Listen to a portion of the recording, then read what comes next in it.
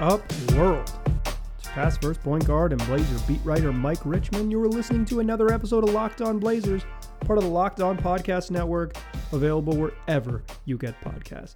Today's episode is brought to you by Locker Room. Download the app and join me on Wednesday at 6 p.m. to get in on the action. Locker Room, changing the way we talk sports. Today's episode is also our latest edition of Mailbag Monday, our weekly mailbag episode, answering listener-submitted questions all episode long. If you want to get involved, there's two ways to do it. You can tweet at me, at Mike G. Rich on Twitter. Just send me a tweet whenever you're thinking of it. It helps if you tag it as mailbag, or wait for Monday mornings around 9 a.m. Pacific time when I send out a tweet soliciting your questions. You respond to that tweet. I'll do my best to get you in the show. If you're not a Twitter user or someone who doesn't tweet, you can email me. LockedOnBlazersPod@gmail.com is the address. One more time for you. LockedOnBlazersPod@gmail.com. Those are the two ways to get involved. We do this each week. Typically, we have a Mailbag Monday episode, and then if there's spillover, we'll have a special delivery, a second Mailbag episode later in the week. It looks like special delivery is going to come Friday based on my preliminary peek at the schedule. So if you do not hear your question in this particular Mailbag show, don't worry, I got you in the handy-dandy Word doc, and you are on the docket for Friday's show.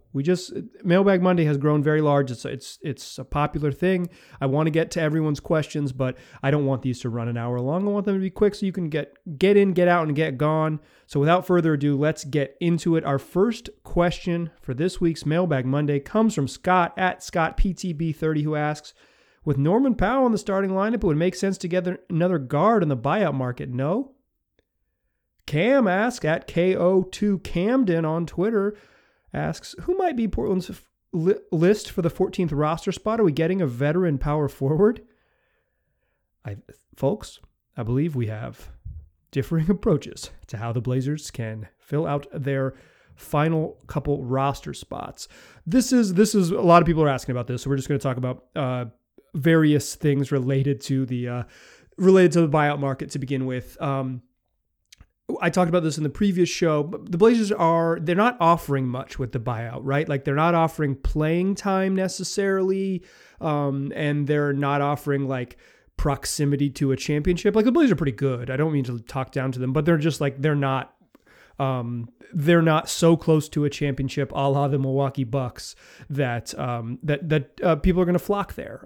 Even if you think the Bucks aren't particularly close, they've been pretty consistently better than the Blazers. You can see why maybe guys around the league think that. So I think, the Blazers do need to add someone to the roster. They have, right now they're rolling with 13. They're really rolling with 11 because CJ Ellaby is not really an NBA player and Zach Collins is hurt. So they definitely need to add someone. League rules stipulate that you must carry 14. So they'll get there, right? Like they will add someone either via just straight up free agency off the street or via the buyout market. The buyout market is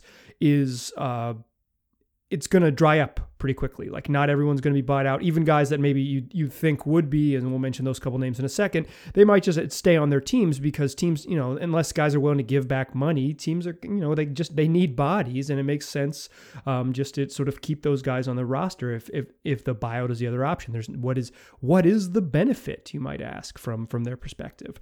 So I probably lean here not towards veteran power forward. I don't even understand how that's a need, quite honestly. Like they have a lot of guys who are fours or can play four. Like they maybe don't have a lot of depth at that spot, but between Robert Covington, Derek Jones, and Carmelo Anthony, like I think that's covered. Harry Giles, I guess conceivably could play that too, although he hasn't played that very much. To me, the spot that they're missing is probably like just an emergency point guard. I'm with Scott on this one. It would be another guard, like that position that Rodney Hood played a little bit, was just like, hey, we need someone to handle the ball in this certain night, this certain lineup, this certain 3-minute stretch. I think they could use a break the glass emergency type point guard. I had mentioned Jeff Teague signing with the Milwaukee Bucks. So Even Teague, who hasn't been very good this year, probably a rung above what you can imagine. Typically, the Blazers have used this spot to sign a very good G League player, the G League MVP. In fact, Tim Frazier, G League MVP, Jalen Adams, the G League MVP. Like, look for them. If you're hunting for names for free agents, like the best guards in the G League is probably where you should start. But that's not where any of y'all started. Y'all started places like Jeff from NEP, who offers the following long list of names: Otto Porter Jr. and Avery Bradley would probably be best case scenario if they actually got bought out.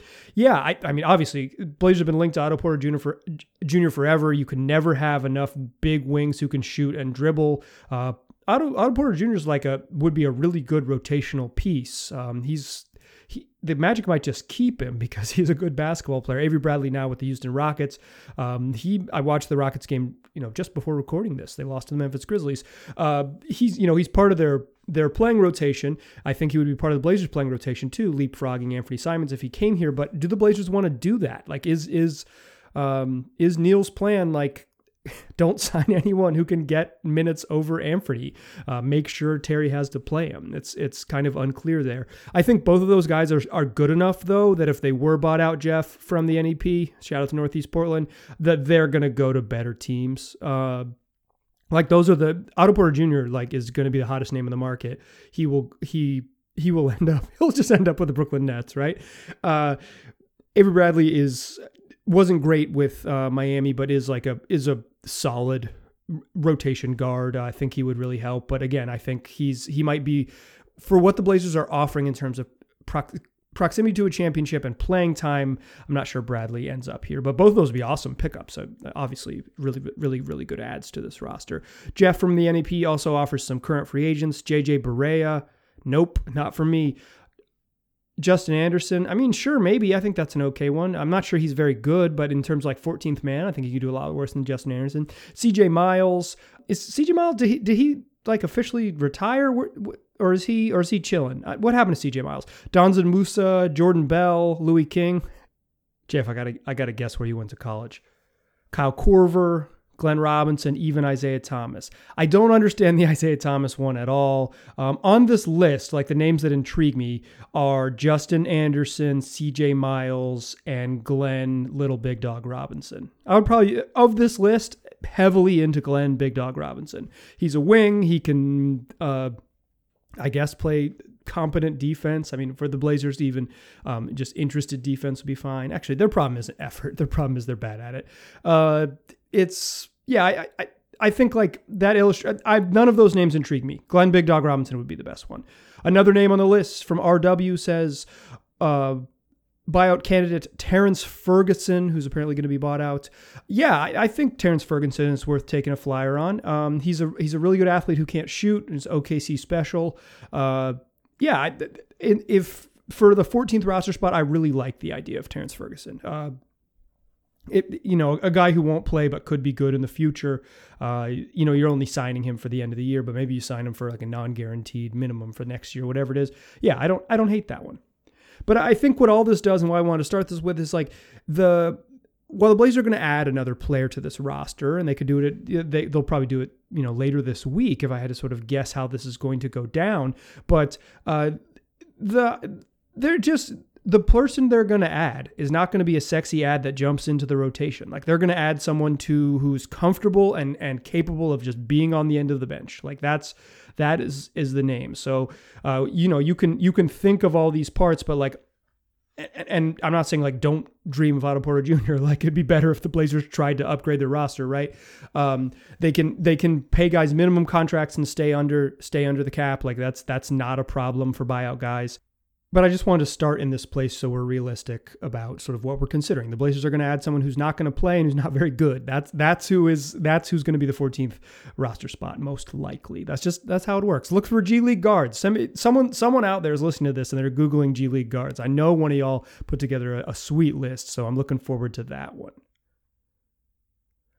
All right, in the second segment, let's come back, answer more of your questions on this beautiful Mailbag Monday. But before we get there, let's talk about Locker Room. Locker Room is the first social audio platform made for sports fans. It's free to download, and once you're in, you can talk with me, that's your boy Mike G. Rich, other fans, athletes, and insiders in real time about your favorite team or your favorite sport. I will be hosting the rooms for Locked On Blazers once a week. Yes, you can finally join in on the conversation you listen to here every day. Here's what you do. You download the app. You follow me on there. I'm at Mike G. Rich, and Wednesdays at around 6 p.m. Pacific time. I'll probably start just after 6, but you look for the room at 6 p.m. Pacific time. I'll be on there chatting, joined by my friend and colleague, Jamie Hudson of NPC Sports, and you will have a chance, if you get on there, to finally yak back at all my bad opinions. You download the app, you join the room. If you follow me on there, it'll be obvious. You'll get a little notification when I'm there. It'll be called, Blazers Chat with Mike Richmond, etc. And we'll chat about the Blazers for a little bit. You can ask your questions. There's a chat function. Like I said, there's a way for you to actually join the show. It's a lot of fun. We'll be doing that Wednesdays, 6 p.m. on the Locker Room app. So go download that free app right now. It's currently available on all iOS devices. And be sure to create a profile and join the NBA group so you can get the latest league updates. And follow me, like I said, at Mike G. Rich on there. And when the room goes live, I know you won't want to miss it. Like I said, Wednesday, 6 p.m. Can't wait to hear all y'all's thoughts on the Blazers and all the things I'm wrong about. It'll be a lot of fun. I've really enjoyed the couple that I've done. I think it's a fun little tool. It's just kind of like live radio that lives in your phone. So join me on there. I'd love to have you. That's Locker Room, changing the way we talk sports.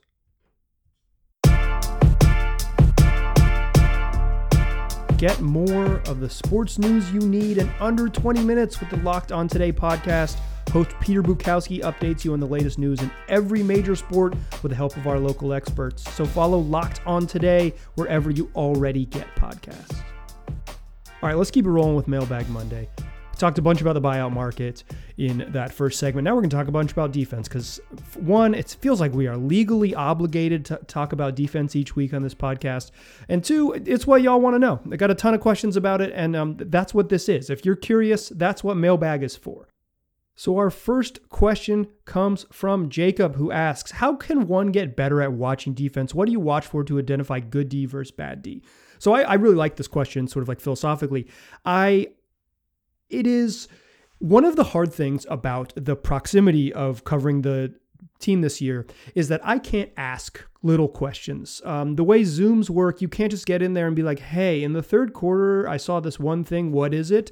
And have like Terry or one of the guys like, hey, what are you supposed to do on this play? Or what are you supposed, like, just getting clarification on what the Blazers plan is. I just don't have that. You just can't have little side conversations like you could in the way that media worked in the past. So one of the things I try to do is say, like, defense is hard to watch, first of all, because a lot of times you're watching the ball, the shot misses, you're like, good D. So some of it is I try to watch sort of like how the shot is generated. I think typically people say like you watch the off-ball action. I think that might be a better way to do it, but I don't. That's just like I'd be lying to you if I said that's sort of like how my scout eye works.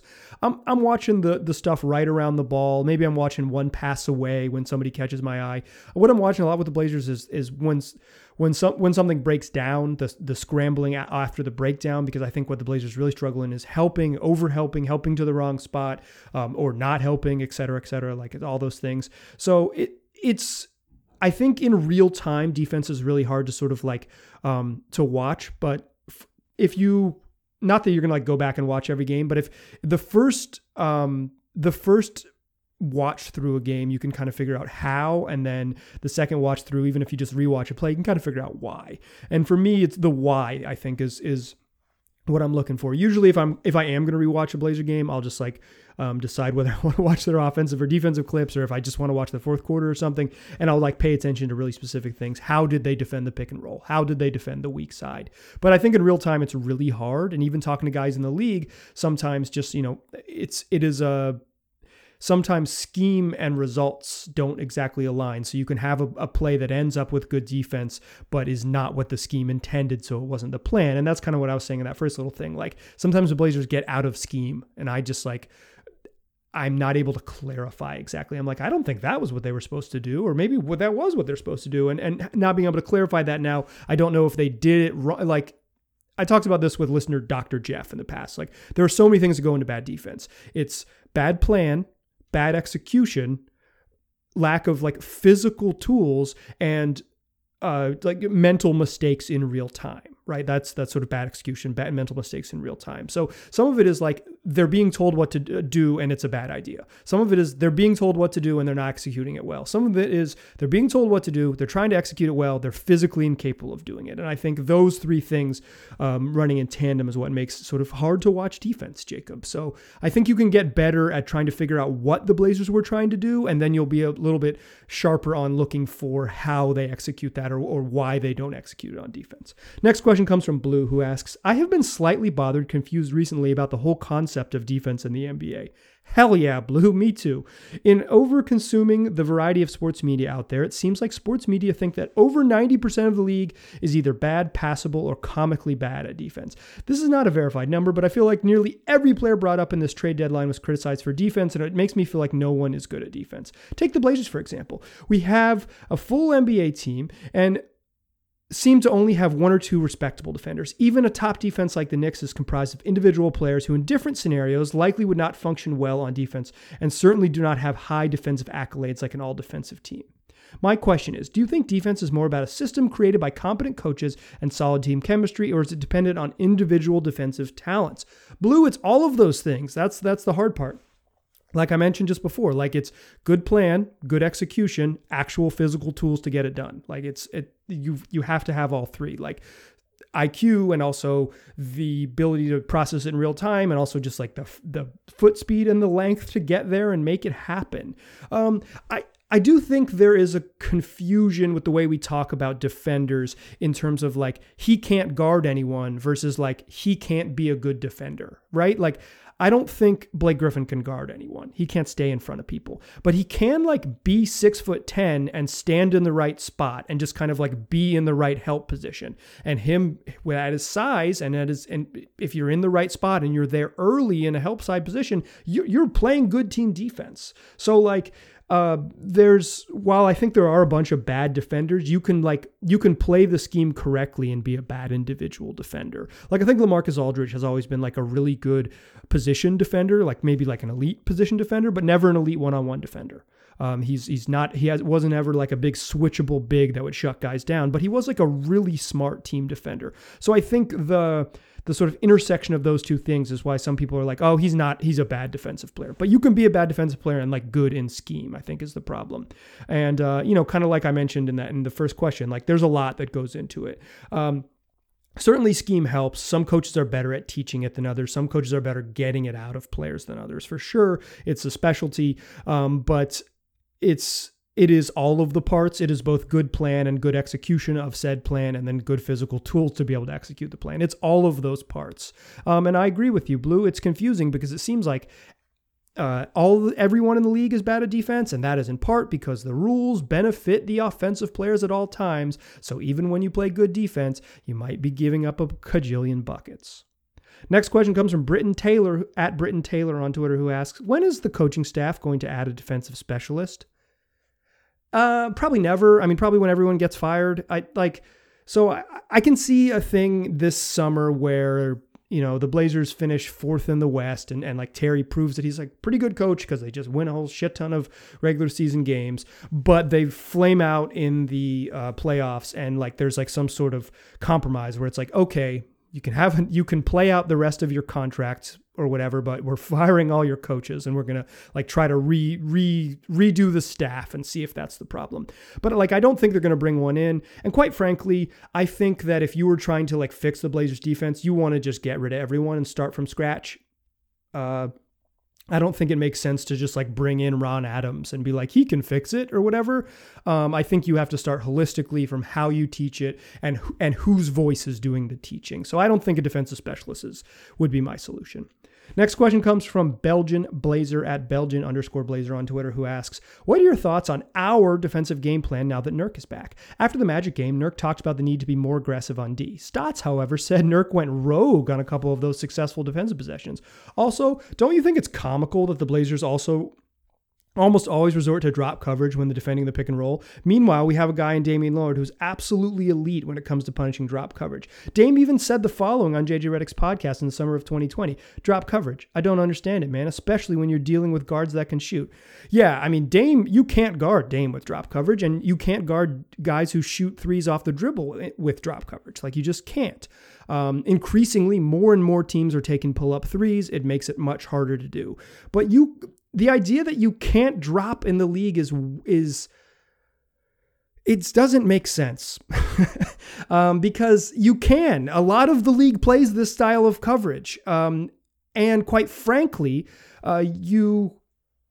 well, let me read this next question, then we'll talk about this sort of holistically. Alex S. asks, 2 games into Nurkic's return, I've been very pleased with how he's played and impacted the game, but has once again brought the forefront the Melo Kanter pairing, which is getting killed every time. What do you think the solution is other than start Kanter, which won't happen? Also, we continue to run drop coverage with Kanter in the game, and it gets murdered every time. Even when teams attack right at him instead of settle for jumper, they score with ease, and Kanter can't do much to stop them. Is there any tweak that we can make that can make this slightly more palatable, or we just have to go small in the playoffs when Nurk is out? Well, I do think in the playoffs, typically you can't play traditional 5s because of the exact thing you're talking about.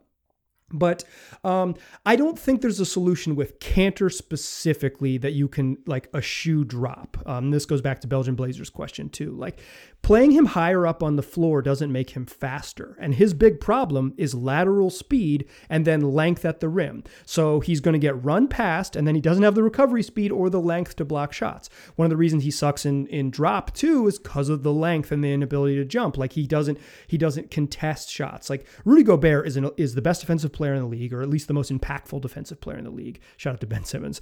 But he dominates in drop because of his length and his ability to sort of like close down that space. I think Nurk can get closer to that. Like he can't be Rudy Gobert, but he can get closer to that. So, but the other reason that the Blazers have to play a lot of drop is 1, traditional centers, and 2, it's hard to switch. It's hard to just like bringing the guy up to the level and then recovering is one thing. And I think Nurk could do that better. And I think you go to that more often. I think that would be valuable. I could understand why Terry didn't want him to do it against the Magic, because the Magic can't shoot, and getting in rotations against a team that can't shoot is just a mistake. But in general, like they could play higher up in pick and roll defense for sure, or at least Nurk can. Kanter can't. Like I know that drop coverage is like this big thing with Enes Kanter, but like the other schemes are bad too. I mean, it's hard to like. I could tweet out some clips, but it seems unfortunate. Like if you bring him up high, people run past him, and you're giving up layups as opposed to jumpers. And the Blazers would just rather give up jumpers. He's a bad defensive player. It is what it is. But I think like the minor tweaks or all these things are like play a little bit higher, and then in the playoffs, play small and switch, keep guys in front. I think like straight up switching everything during the regular season just invites teams to hunt mismatches. And I really think this is where I'm at with the Blazers defense. It's hard at this point to say they should do this because they're not good at anything. And I think one of the keys with a good defensive team is find your base. Like the Milwaukee Bucks are a drop team that found their base, elite regular season team on defense, right? And it didn't work in the playoffs. So now this year they're switching a bunch. The Utah Jazz, they have a base where they pretty much don't switch. They play drop, they chase guys over the top. They every so often they'll late switch or late clock switch. Either late switch and late clock aren't the same thing, but they'll occasionally switch and have Gobert out there, but they have a base. The Blazers don't have a foundation, so it's not like they can say, here's the thing we're good at, let's build off it from here. So it's hard to just like totally throw in a new scheme because they don't have any, they have no foundation defensively. It's a big problem. They're the worst defensive team in the league since the All-Star break. They're not good at it. Like that's why we spend all of these mailbags talking about it, because they're not good at it. All of your concerns are realistic, but it's, like I said at the top of this segment, it's both. It's both that Kanter is slow and doesn't get off the ground, and that the coach is obsessed with staying conservative because he'd rather not make a mistake and give up specific types of shots. Like, it's both scheme and personnel. It's both the things. It is always a combination, but particularly in this case, the Blazers are bad because they have bad defensive personnel and they have a scheme that they aren't particularly good at executing. But because they're not good at executing, where do you build to go from? Do you say, okay, now we're going to switch everything, or no, now we're going to play at the level? Remember when they tried to play a slightly more aggressive scheme in the preseason and the start of the year, and they looked horrific? Like, it's just, I wish it wasn't this way, and I wish we didn't have to keep talking about it, but it's true. Like, they have some good defensive players with Derrick Jones Jr. and Robert Covington, but they do not have enough parts to be a good defensive team. It is the real truth, and I can't tell you any other way. So to answer your question more on the nose, Belgian Blazer, like, to close this out here, I think it's not like hilarious or embarrassing that they always play drop coverage. It's not comical to me. It's just like, if they had ever shown a proficiency to fix it, and maybe Nurk can just go rogue and show that he's capable of it, and then we can have another conversation. But if they've ever shown a proficiency to do something else, then I'd say lean on that. But to me, the personnel screams, you got to just play drop and figure out if you can get there, because they're just not tight enough in rotations to be a team that plays a more aggressive style. I mean, maybe you think they can be, and I think that's fair, but I don't see a team that's super connected enough on defense to get there. And the best version of themselves in the playoffs is going to be going small.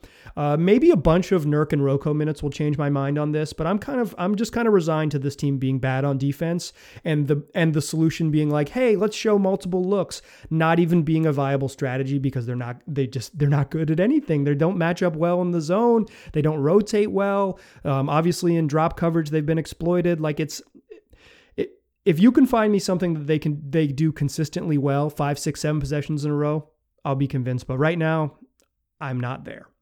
All right, that's enough defense talk. I mean, we'll do it again next week. We do this every week, y'all. There's still going to be a bad defensive team. It's still going to be frustrating. I totally understand it. But for now, let's move on. Close out the show with more of your questions in the third segment. But first, let's talk about betonline.ag. Y'all know BetOnline. It is the fastest and easiest way to bet on all your sports action. NBA games every night. College basketball's got the NCAA tournament. We're coming into the Final Four by the time you listen to this. NHL's got games every night as well. And if you don't want to bet on sports, there's awards and TV shows that you can bet on right there on their website, betonline.ag, where you'll find updated odds and props on almost anything you can imagine. They got real-time news and scores. It's just the best way to place your bets, and it's free to sign up. So head on over to that website. Again, that's betonline.ag, and you'll receive a 50% welcome bonus with your first deposit when you use the promo code LOCKEDON. Once more for you, the promo code is LOCKEDON. The website is betonline.ag, and you'll get a 50% welcome bonus with your first deposit. BetOnline, your online sportsbook experts. Today's show is also brought to you by Built Bar. Y'all know Built Bar. It's the best tasting protein bar on the market. Ain't nothing changed there. It's still low calorie or low sugar, high protein, high fiber. But now it's time. It's time to figure out which one of these tastes the best. That's right. It's the Built Bracket. It's Built Madness. They've created a March Madness-esque bracket to decide what's the best tasting protein bar. And today's matchup is none other than the first of our flavorful 4 matchups, Cookies and Cream versus Cookie Dough Chunk. We're getting down to it. These are both really good flavors. For me, I'm leaning Cookies and Cream, but on another day I might lean Cookie Dough Chunk. I don't think you can go wrong here. But if you want to vote on this matchup, visit their website, builtbar.com, or hit them up on Twitter at @bar_built. And remember, use the promo code LOCKED15 to get 15% off your next order. That's LOCKED15 to get 15% off your next order at builtbar.com. Make sure you check back to see who won today's matchup, who's going to the championship, and who will become the best tasting protein bar ever.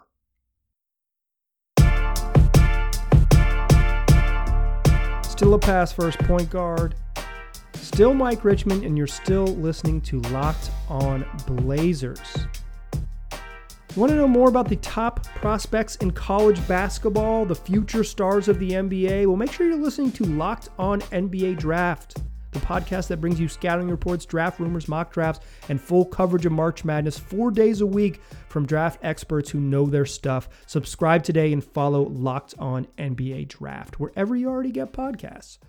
All right, let's close out Mailbag Monday with more of your questions. The third segment was not as thematic as the first two. Couldn't get as organized because we just, people were all over the map. I love all over the map. Let's jump around. This first one comes from Logan Gillis at Logan Gillis on Twitter, who asks, is the new look, high flying, creating turnovers and scoring in transition Blazers team we saw in Toronto game here to stay, or a one-off blip? Logan, I hate to tell you, it's probably a one-off blip. They've been a low turnover team. The coach prefers a really conservative scheme. They don't have the personnel or the defensive chops to play a more aggressive scheme. But I will say this: Norman Powell provides a jolt of athleticism that Gary Trent Jr. did not. Gary Trent Jr. got after it on defense, but wasn't a particularly good defender. Norman Powell maybe doesn't get after it as sort of like obviously aggressive, but he's a really, really good athlete, and maybe his athleticism will be disruptive and they'll have more than just a one-off blip. But if you're asking me to guess, give me the blip, dog. Next question comes from Jamar McKelvey, who asks, in the game against Toronto on Sunday, Damian Lillard had 9 assists in the first quarter, and then there was another game recently where he also had a bunch of assists in the first quarter. Yeah, 10 the other night in the first quarter. But in both those games, he only finished with a few more over the course of the game. So do you think that is because of the way he's specifically being defended in the first quarter of these games, or is he doing something differently or looking for his own shot more after the first quarter? I'm assuming that it's maybe a little bit of both, but I would love to hear your take. So yeah, Jamar, you're right. It's a little bit of both. But I will say this: Dame usually in the first quarter, typically he looks to get other guys involved because he knows he has the ball in his hand and he can wait and get into it late. Additionally, he plays the whole first quarter. So that's going to be he's going to have more assists in the first quarter than the second quarter because he's just going to play more minutes.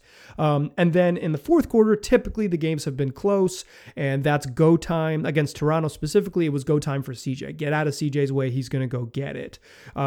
The sort of free-flowing patience that Dame can show in those first quarters when he's racking up a bunch of assists, it doesn't offer itself the same. Like, just because of the way the Blazers play and the way Dame prefers to play, he wants to dribble, he wants to run high pick and roll, and they want to space around him to give him that space. They don't run a bunch of elaborate sets.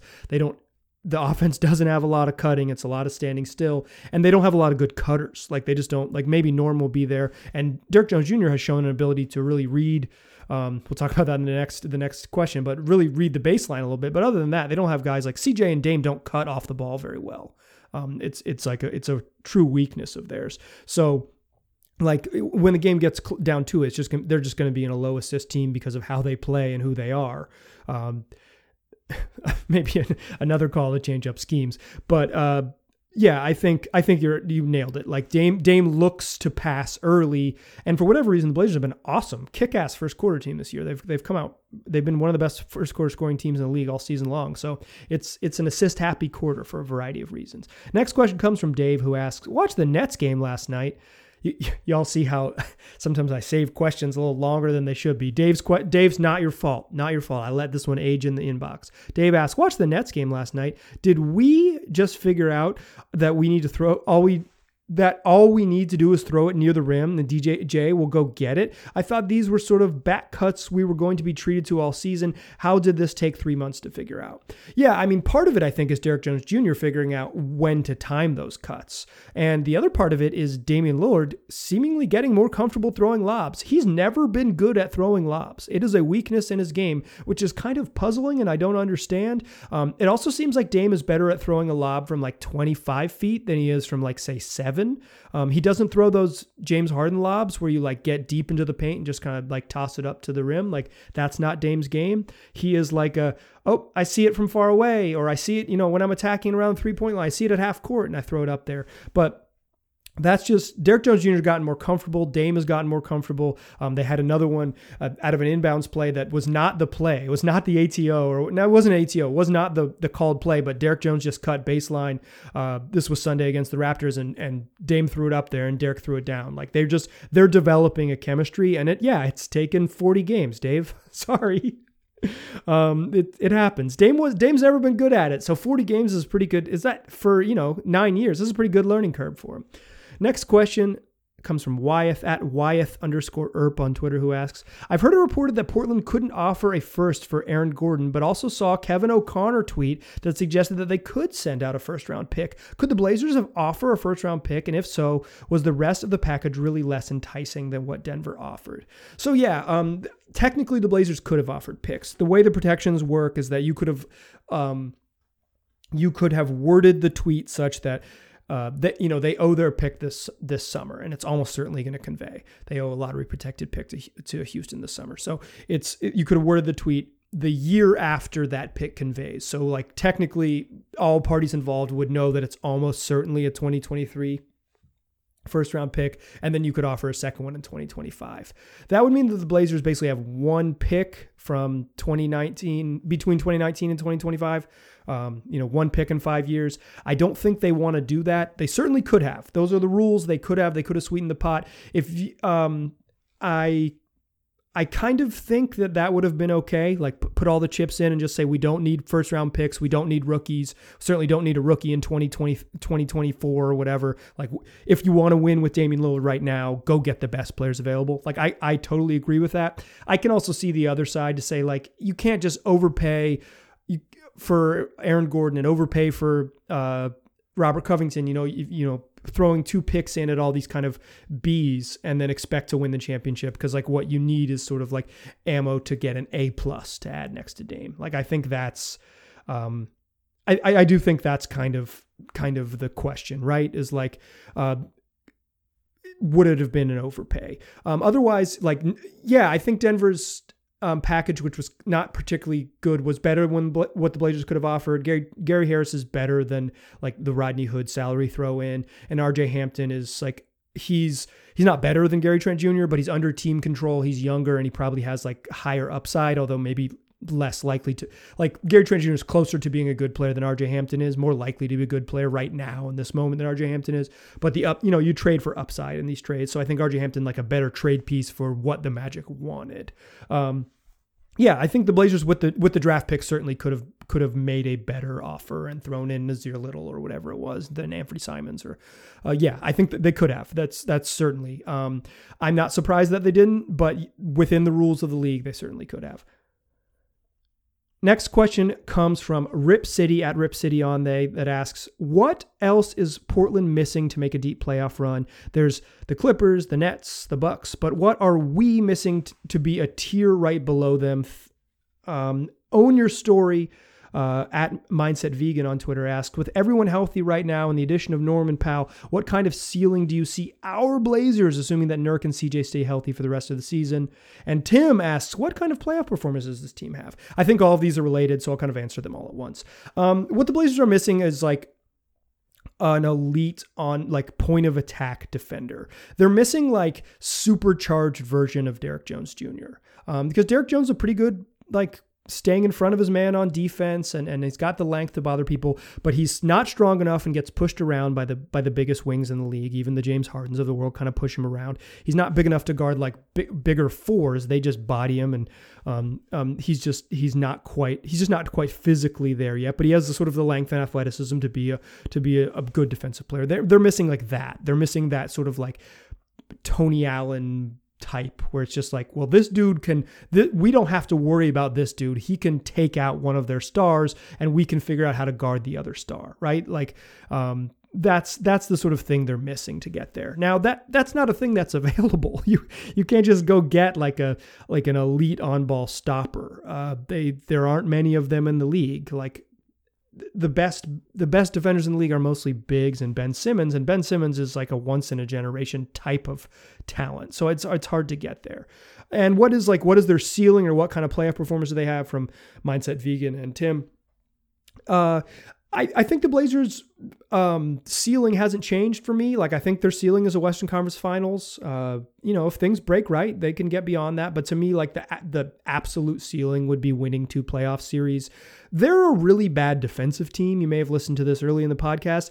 I can't see them they just haven't beaten enough good teams for me to sit here and say they're going to beat they're going to win 12 games in the playoffs, or they're going to win 8 games in the playoffs and beat 2 really, really good Western Conference Finals teams that can scheme against them and know who to pick on. Like they're just not there. They're not there yet. I think this team is fun. And like my hottest take, I've said this before, is like that it's okay to be okay. Like not winning a championship isn't a failure. It's okay to build a pretty darn good team, and that's what they've built. But they keep talking about championships, and there's an anxiety around this team that really wants, from the fan base, that really is just demanding a championship or demanding sort of a next step type of thing. I think the Western Conference Finals would kind of scratch that itch to some extent, but right now I can't pick them beating. I'd hard time picking them beating Phoenix in a series, Utah in a series, the Clippers in a series. I don't know what the Lakers are going to look like, but if the Lakers are healthy, sure as hell I'm not picking the Blazers over them. I'm not 100% sure I'm picking the Blazers over the Denver Nuggets, although we're getting to the tier that I would pick them in. But that's 4 teams that I couldn't pick the Blazers against. And if you're going to have to beat one of them, and maybe 2 of them, to get where they want to go. Final question of the show comes from Tanner, who asks, when Dame passed 1,600 points all time, I wanted to see where he 16,000, excuse me. I wanted to see where he stacked up against the rest of the list. He's currently 112 behind Juwan Howard. Shout out Juwan Howard. Go Blue. But by the time you read this, he may have already passed him. He certainly has, Tanner. This has been sitting in my inbox for weeks. There are only 11 active players ahead of him, on one of them being Carmelo Anthony. When it's all said and done, assuming he stays healthy, where do you think Dame sits as an all-time scorer? So this is kind of arbitrary, but here's how I did it. I said he's going to score about 2,000 points per season for the next 4 years until he's 34 years old. Then he'll have a couple years scoring about 1,500 points. That might be too drastic of a drop-off, but that's kind of what I'm estimating. There's health and all those things. That'll be year 35 and year 36. He'll turn 37 after that season. And then I'm saying one final year, 38-year-old Damian Lillard scores about 1,000 points in that year. And that would put him at about 28,000 points, which would put him like right where Melo is now. So that would land Dame somewhere between Dominique Wilkins at 14 and where Carmelo Anthony currently sits as I'm recording this podcast at 11. Melo's going to pass Elgin Baylor, so it'll be between Dominique Wilkins and Elgin Baylor and wherever James Harden and Kevin Durant end up at that point. But yeah, I think Dame has an outside chance. The problem is that there's some current guys ahead of him on the list. Like I said, James Harden and Kevin Durant specifically, who may jump up into the top 10. But I think like on this current track, Dame is going to push a top 15 scorer in the history of the league. And you know how I said he's going to be the best Blazer of all time? Well, it's stuff like that, y'all. If he's the top 15 scorer in the history of the league, and he did it all with one franchise, this is how he ends up the best Blazer of all time. All right, that's going to do it for this edition of Mailbag Monday. If you want to get in on one of these in the future, tweet at me at Mike G. Rich. Send me an email, lockedonblazerspod@gmail.com. Tell your friends about this podcast. They can find it wherever they already get podcasts. Just search Locked On Blazers. It'll be there waiting for you. Appreciate you listening. Talk to you soon.